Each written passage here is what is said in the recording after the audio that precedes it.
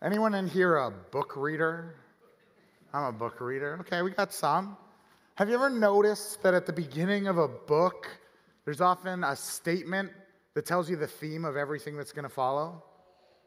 Even if you've just studied English at some point in your life, you've probably been told that by a teacher or professor. But for those who are really looking for it, you often find that within the first pages, there's something sort of captivating, whether it's the narrator's voice who kind of lays something out, or a main character who says something provocative, or even just a scene or a little piece of the backstory.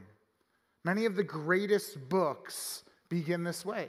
For instance, you have Anna Karenina by Leo Tolstoy, which starts, "Happy families are all alike, but every unhappy family is unhappy in its own way." The whole book is built around this idea of dysfunctional families. Some of you might be familiar with Pride and Prejudice, Jane Austen's sort of classic work. In it, there's this opening line that says, "It is a truth universally acknowledged that a single man in possession of a good fortune must be in want of a wife." And the whole book and the series that goes out from there is all set up to explore this idea of marriage being used as a way to obtain an advantage socially. And it shines light on the good side of that and the evil. The book of Acts, this book that we've been studying, is very much the same. There's this really beautiful line that Jesus says towards the beginning in chapter 1, verses 8. He says this, he says, "But you," speaking to his disciples, "will receive power when the Holy Spirit comes on you, and you will be my witnesses in Jerusalem and in Judea and Samaria and to the ends of the earth." When Luke, Jesus' follower, Dr. Luke, I like to call him because he was a doctor, he wrote some of the books of the Bible, when he tried to give us this picture to start off the book of Acts, he included those words to sort of set up a theme, for us to see that this was all going to be about the fact that the Holy Spirit would come and empower a great mission. That's what's really at the center of the book. And over the last sort of year, in different segments, we've been looking at the book of Acts and sort of questioning and wondering what we could learn about the birth of the early church and how it spread, the good news of Jesus spread like wildfire because of what they did, but more importantly, because of what the Holy Spirit did in and through them. We've asked questions like, what is there that we can replicate? What can we learn? What can we take? What can we grow in together as a church family? But today what we're doing is we're coming to the end of the beginning, as I like to call it. That's actually the title of the sermon today, but it's this idea of where are we now going? We're going today to Acts chapter 28. So if you got your Bible, join me there. And what we're going to find here is something very interesting. It's as if the book of Acts doesn't have a tidy ending. We're going to find that though we have this launch off in chapter 1, verse 8, we kind of come to a different place in these last verses, chapter 28, verse 16 to 31. And I want us to consider what that could possibly mean. Many other books of the Bible that we read come to nice, tidy endings, not necessarily in the sense that there's no trouble or nothing going on underneath the surface. There's that all throughout Scripture. But it always kind of comes to this place where we see that the author of each book sort of brings it to a culmination. But as we come here, you might find yourself thinking, this isn't quite what I expected. So let's read Acts chapter 28, verse 16 to 31. This is at the end of Paul's missionary journeys that are included here in the book of Acts. Luke writes this. He says, "When we got to Rome, Paul was allowed to live by himself with a soldier to guard him.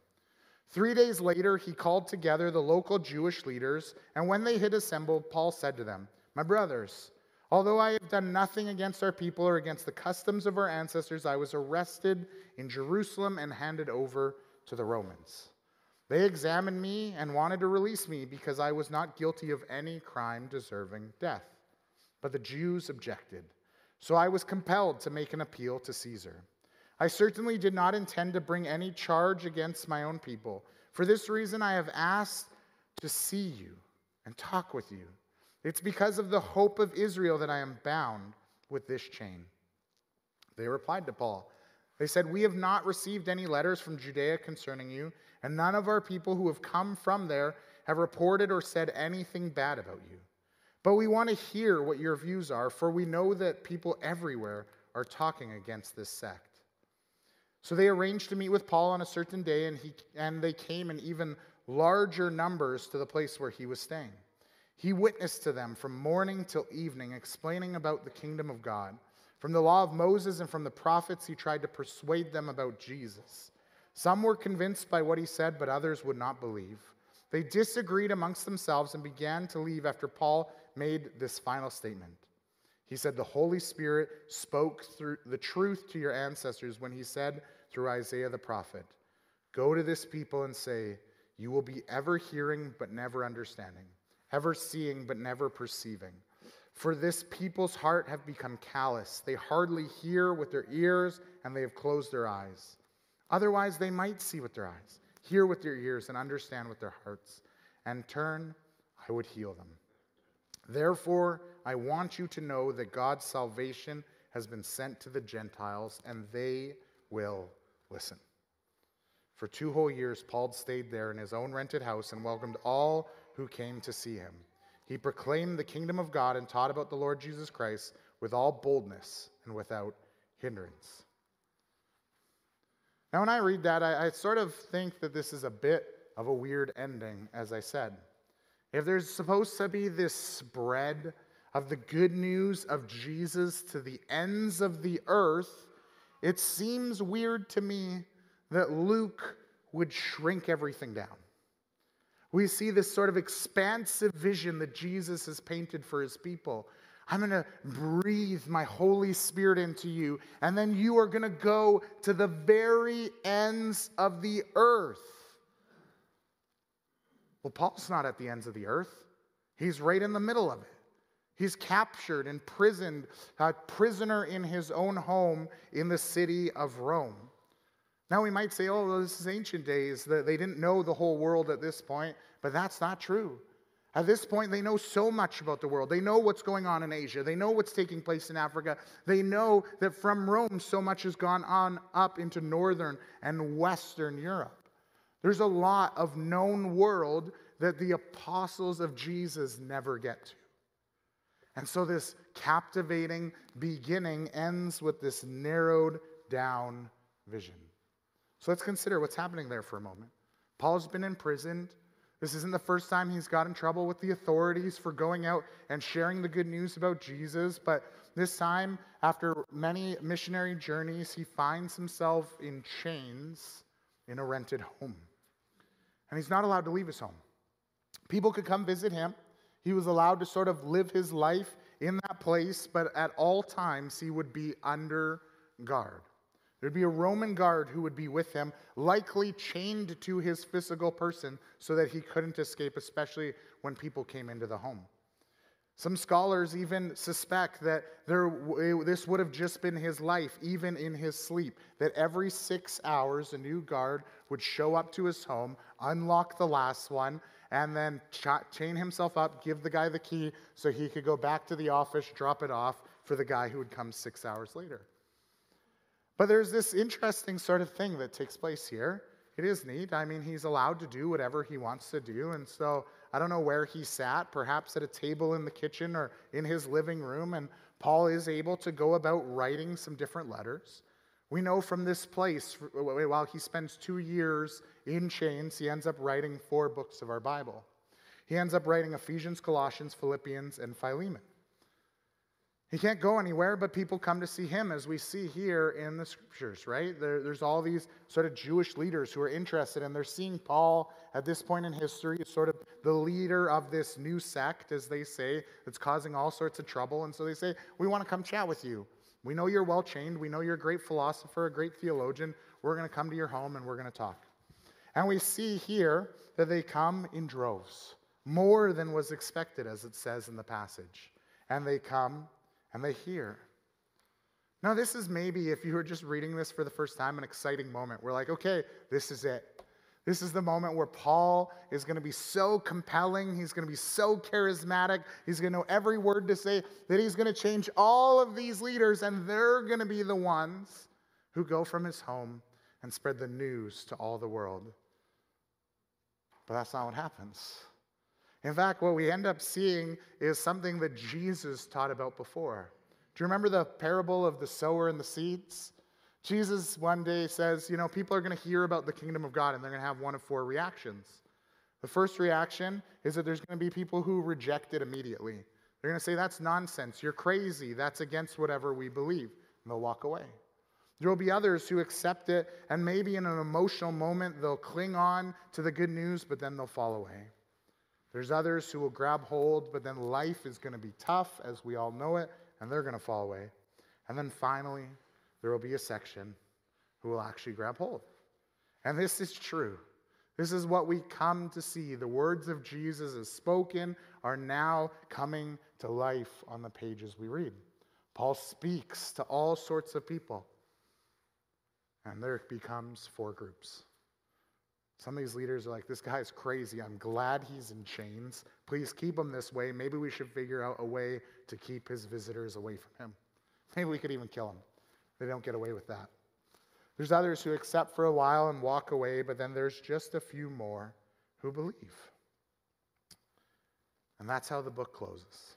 Verse 30, we read, for 2 whole years, Paul stays in this rented home, and he welcomes all who came to see him. And so he does his best. He proclaims the kingdom of God and taught about the Lord Jesus Christ with all boldness and without hindrance. Again, this is a weird ending.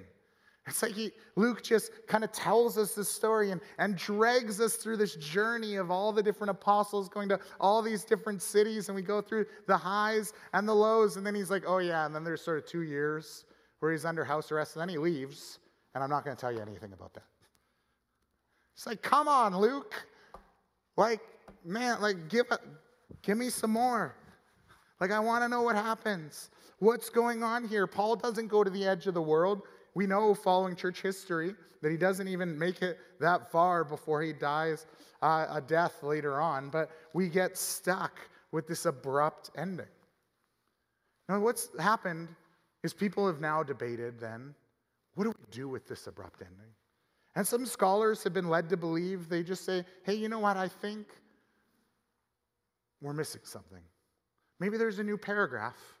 Maybe there's a letter we never wrote, that was never written, that Luke had intended to write. Maybe there's something that's been sort of lost in translation that we haven't grabbed hold of yet. And you know what? I don't buy any of those. I actually don't think that makes any sense with what we understand of Scripture. I believe that the Holy Spirit inspired and breathed into the authors of the Bible exactly what he wanted them to write. I believe that God sort of superintended this process so that the authors would write down exactly what their audience and all of us throughout history would need to hear and to know. And so that makes me wonder, what could this mean? What could the Holy Spirit be saying to us with this abrupt ending, without giving us the fullness of the story? There's clearly a theme that the Holy Spirit would come to all Jesus' followers, that he would compel them and empower them to go out into all the world to bring the good news of the kingdom of God. To give us an insight into this, though, I want us to consider something. I want us to consider all of what Luke wrote. Luke didn't just write the book of Acts, but he also wrote the Gospel of Luke, or what we call the Gospel of Luke. And so what Luke actually did is he wrote 2 books, and they have a flow. And it's hard to see when we get into the nitty-gritty, but when we really step back, when we really zoom out, we see that he's giving us sort of a pathway that will lead us somewhere if we take it all into consideration. At first, in Luke book 1, let's call it, the Gospel of Luke, Luke gives us this picture of how God came from heaven down to earth. How Jesus would come to bring teaching and to bring a new way of life. That he would come to be the embodied bringer of the kingdom of God, and he would come from heaven to earth, and he would move from the boondocks of Nazareth to Galilee into Jerusalem, to the heart of Judaism, the people who God had said, I have something special in store for you. This is what we see in the flow of the book 1. In Luke book 2, though, the book of Acts, we see the next part of the story. Now what happens is the church in Jerusalem that's received the teachings of Jesus, then when Jesus ascends, they go from there, eventually get inspired by the Holy Spirit at Pentecost, and then they move out from Jerusalem to Rome. And we have all sorts of stories of all these different people who were involved along the way, but it does focus a lot on Paul. And so we have book 1, Jesus to Jerusalem. Book 2, the good news goes from Jerusalem to Rome. But then it ends. What about the ends of the earth? That's part 3. I think what Luke was trying to do is he was trying to get us to understand that the book of Acts is really just the end of the beginning. It's really actually an invitation into something. Luke knew what he was doing. The Holy Spirit knew what he was doing as Luke wrote. As he brings us to this sort of cliffhanger, there's this question that should rise up in all of us who follow Jesus saying, what do we do? Where do we go? How does this story end? And that's God's invitation to come be part of part 3. And Luke will never pen that story, but the Holy Spirit will. I've said a number of times as we've gone through this that there used to be this affinity to call the book of Acts the Acts of the Apostles. I think that's mistitled and mislabeled. I think it's the Acts of the Holy Spirit. The central figure of the book of Acts is God himself and how he moves. Sure, the apostles are a part of that because that was the time that we were in. But now what the Holy Spirit wants to do is he wants to write the next section. He wants to move through the next group of disciples down through history, continuing on to us today, and then on to part 4. And so where we find ourselves today, I believe, is actually in the midst of part 3 of 4 of the New Testament story. We all know the New Testament story. If we've been followers of Jesus for a while, we have part 1, which is, the Gospels or Luke book 1. We have Jesus coming from heaven to earth, giving up his life to die as our substitutes in death so we could have a new relationship with Jesus. And then when he rises again and doesn't stay dead, he eventually ascends up into heaven. And now we have an opportunity to experience the start of the kingdom. Part 2, we know this. We just read it through the book of Acts over the last year. This is the spread of the story out to Rome. And then we have part 4. Part 4 is also already written. This is kind of an interesting thing that God chose to do. God inspired John on the island of Patmos to write what would be to come one day. In the book of Revelation, we are told that one day the fullness of the kingdom of God would come when the work that God wanted to accomplish has been done. Jesus would come. There would be what is sometimes called the second coming of Christ, where the fullness of Jesus' victory that he won on the cross would be complete, and then God will establish a new heaven and a new earth, and all who follow him will live for an eternity in full flourishing in the fullness and presence of the glory of God. And so we have part 1, 2, and 4 written in our New Testaments. And I believe, again, that was intentional. Because what God wanted to do is he wanted to give us the story. He wanted us to understand where he's been moving. And he wanted to give us something to be excited for in the end. But then he said, here is the empty pages. Here's the next chapters that I want to fill. And I want to do it through my people. He wants to do it through you. Jesus was never shy about this.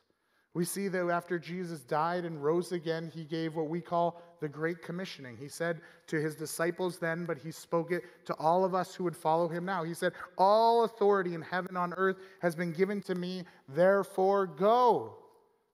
Go and make disciples of all the nations, baptizing them in the name of the Father, the Son, and the Holy Spirit, and teach them to obey everything that I have commanded you, and surely I'm going to be with you to the very end of the age. Comes back a little bit later. Acts chapter 1. I'm going to give you my Holy Spirit, and I want you to move from this place that you are, and I want you to go out into the ends of the earth. That story is not written. There's places upon this earth where people still do not know the name of Jesus. There's people in our community who still don't know the name of Jesus. That's hard for some of us to believe, especially if we've grown up in the church or been in the church for decades. You go, hey, everybody knows. That's not true. I'm amazed how often I run into people who have yet to hear the truth about the good news of Jesus, the goodness of God. There's empty pages before us. The question is, what will be written? Now, for some of us, that seems quite daunting. And I think it's supposed to be, because we're not supposed to do it on our own. We have to remember this fact that Jesus speaks. He says that I am with you until the very end. I'm going to be with every single one of my followers from when he spoke those words until the last page is written of part 3 and he enacts chapter 4. He's been with every believer who's followed him since the day of Pentecost. Every single believer, every person who puts their faith and trust in what Jesus did on the cross receives his Holy Spirit in our lives. And that brings truth, and it brings power, it brings gifts, it brings fruit. There's all sorts of things that take place because the Holy Spirit is with us. And so Jesus says, I have come to you. My very presence is living with you. What will you do? Now, I think the reason Luke wrote the book the way he did is because he wanted us to come to this place where we go, whoa, like that's a lot, but it's exciting. But what if I can't do it? Right? I think Luke knew we would ask that. And I love the way he wrote. Because as Luke wrote the book of Acts, he picked up on all sorts of stories. Yes, we mainly read about Paul, but we read about all sorts of other people who the Holy Spirit worked through. The Holy Spirit worked through Peter. Peter's the guy who Jesus was saying, hey, I'm going to perform a miracle, come out on the water. And then Peter didn't float. He sank because he didn't believe in the midst of a miracle. Peter's the guy who denied Jesus 3 times, even when Jesus said, you're going to do it. And he says, no, I won't. I know. A couple hours later, 3 times. But as the Holy Spirit came into Peter's life, what took place? He became the person which God used to build the church in Jerusalem and in many other places across the Jewish community. The Holy Spirit used John Mark. We talked about Paul at one point about this tension that happens between this guy named John Mark and Paul, because John Mark's a chicken. John Mark goes out on a mission trip, and he's out there, and he's like, yeah, we're going to bring the good news of Jesus, and then people get sick, and it gets really hard, and he goes, see you guys later, I'm going to go back to Jerusalem. Bails on the mission. Totally lets everyone down. But later on, we see that the Holy Spirit uses him and allows him to go out and make a huge difference in all sorts of communities. And God actually restores the relationship of Paul and John Mark to the point where Paul, the most influential figure in Christianity outside of the person of Jesus, says, that's my boy. That's John Mark. Look what he's doing. I am so proud of what God does through that man. Look at Priscilla and Aquila, who we talked about last week. Just 2 everyday business people. Doing their thing, doing their best to be at work and to serve their community. And when God gets a hold of them, what happens? They are the people who end up supporting the mission work of Paul. They end up being the people who support and train Apollos. So he goes out and compels hundreds of people, thousands of people to believe in the name of Jesus. They're the ones who's in their home. Many different churches are established, which become influential churches that we read about in our Bibles today. And then you got Paul. If you met Paul before he met the Holy Spirit, you would have hated the guy. I mean, I don't really even like Paul all that much after I read this because I think the guy might have been a bit of a jerk sometimes. But Paul, he was a murderer. He hated Christians. He imprisoned women and children. This isn't a good dude. But when the Holy Spirit hits him, lights out on the road to Damascus, everything changes. And he takes this guy who was a murderous, hateful, evil man, and he turns him into something good. He takes him and allows him to become what we would probably consider one of the most prominent figures in Christianity outside of Jesus. I mean, this guy wrote most of our New Testament. This guy is the man who we dedicate much of our thinking to about how we understand who God is and how he wants to work in our world. And look at what he was. All throughout this story, Luke has been saying, look at what God can do. Look at who he can work through. Look what he's starting with. And look what has come about. Because the Holy Spirit came just as Jesus said he would. And so I think what the Holy Spirit is saying to us together as a church family, for every one of us who's a follower of Jesus, is if he can do that, what can he do through you? What can he do through us? It's an incredible invitation. He's saying it doesn't matter what your problems are. It doesn't matter where you've been in your life. It doesn't matter what sort of background you have or what part of your story has been written to this point. If you're willing to allow the Holy Spirit to grab all of you, he can write new pages that would be worthy of being established in the story of what he wants to do before part 4. What a gift. What a joy. What a privilege that we have before us. As we've gone through this book, we need to grab hold here at the end of what was said at the very beginning. I'm going to read these words of Jesus again, and I don't want you to think about the context. We always talk about context. Context's important in the Bible, don't get me wrong, but I don't want you to hear about this just in the context of, oh, Jesus was talking to a group of his followers. I want you to hear, knowing where we are, Jesus speaking to you.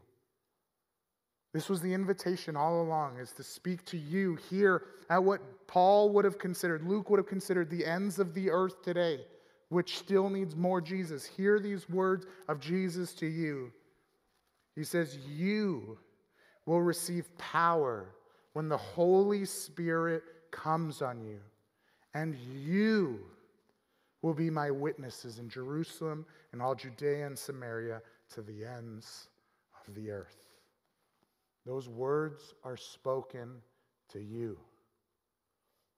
The Holy Spirit, if you're a follower of Jesus, has been breathed into you.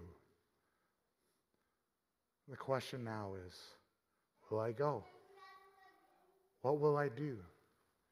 Will I take up this challenge? Will I join the likes of John, Mark, and Paul, and Peter, and Priscilla, and Aquila? Will I join in doing what God wants to do?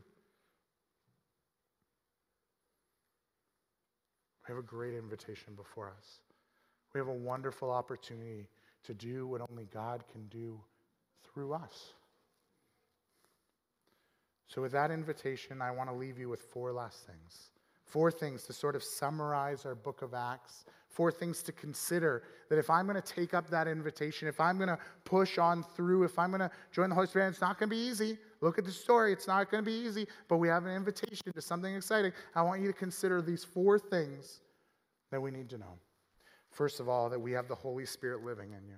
I'm going to keep saying that. We need to know we have the power of the living God in us. He is present in our lives. The Spirit of the living God, the God who created the heavens and the earth, is inside of you, wanting to work with you, wanting to work in and through you. The God who came from the security of heaven, from his place of perfection down to earth, who entered in our brokenness and our mess and decided to die on the cross, the most excruciating death so that you could have relationship, is in you if you have chosen to believe and receive him. The God who has resurrection power, who rose up from the dead, who ascended into heaven, who has still not died, who will one day come again, who will build a new heaven and a new earth, he is in you. You're right, you might be pathetic. You might really not be able to do a whole lot on your own. You might have a miserable backstory to your life, but it doesn't matter because it's him in you. The Holy Spirit of the living God is in us, and he will be with us to the ends of the age when he comes again, and then he will be with us for all of eternity. You got to grab hold of this, church. We got to believe in that. That's going to be what keeps us going. Second part, we need to pay attention to what the early church did. It says in Acts chapter 2, verse 42, they devoted themselves to the apostles' teaching, to the fellowship, to the breaking of the bread, and to prayer. If we're going to carry out this message, it's going to be hard. If we're going to live the life God calls us to, it's going to be challenging. It's going to have ups and downs, and we are not meant to go it alone. Even Jesus decided to grab a circle of friends to bring him around him, and he said, you know what, one day you're going to go and do greater than I could in the time that I have here.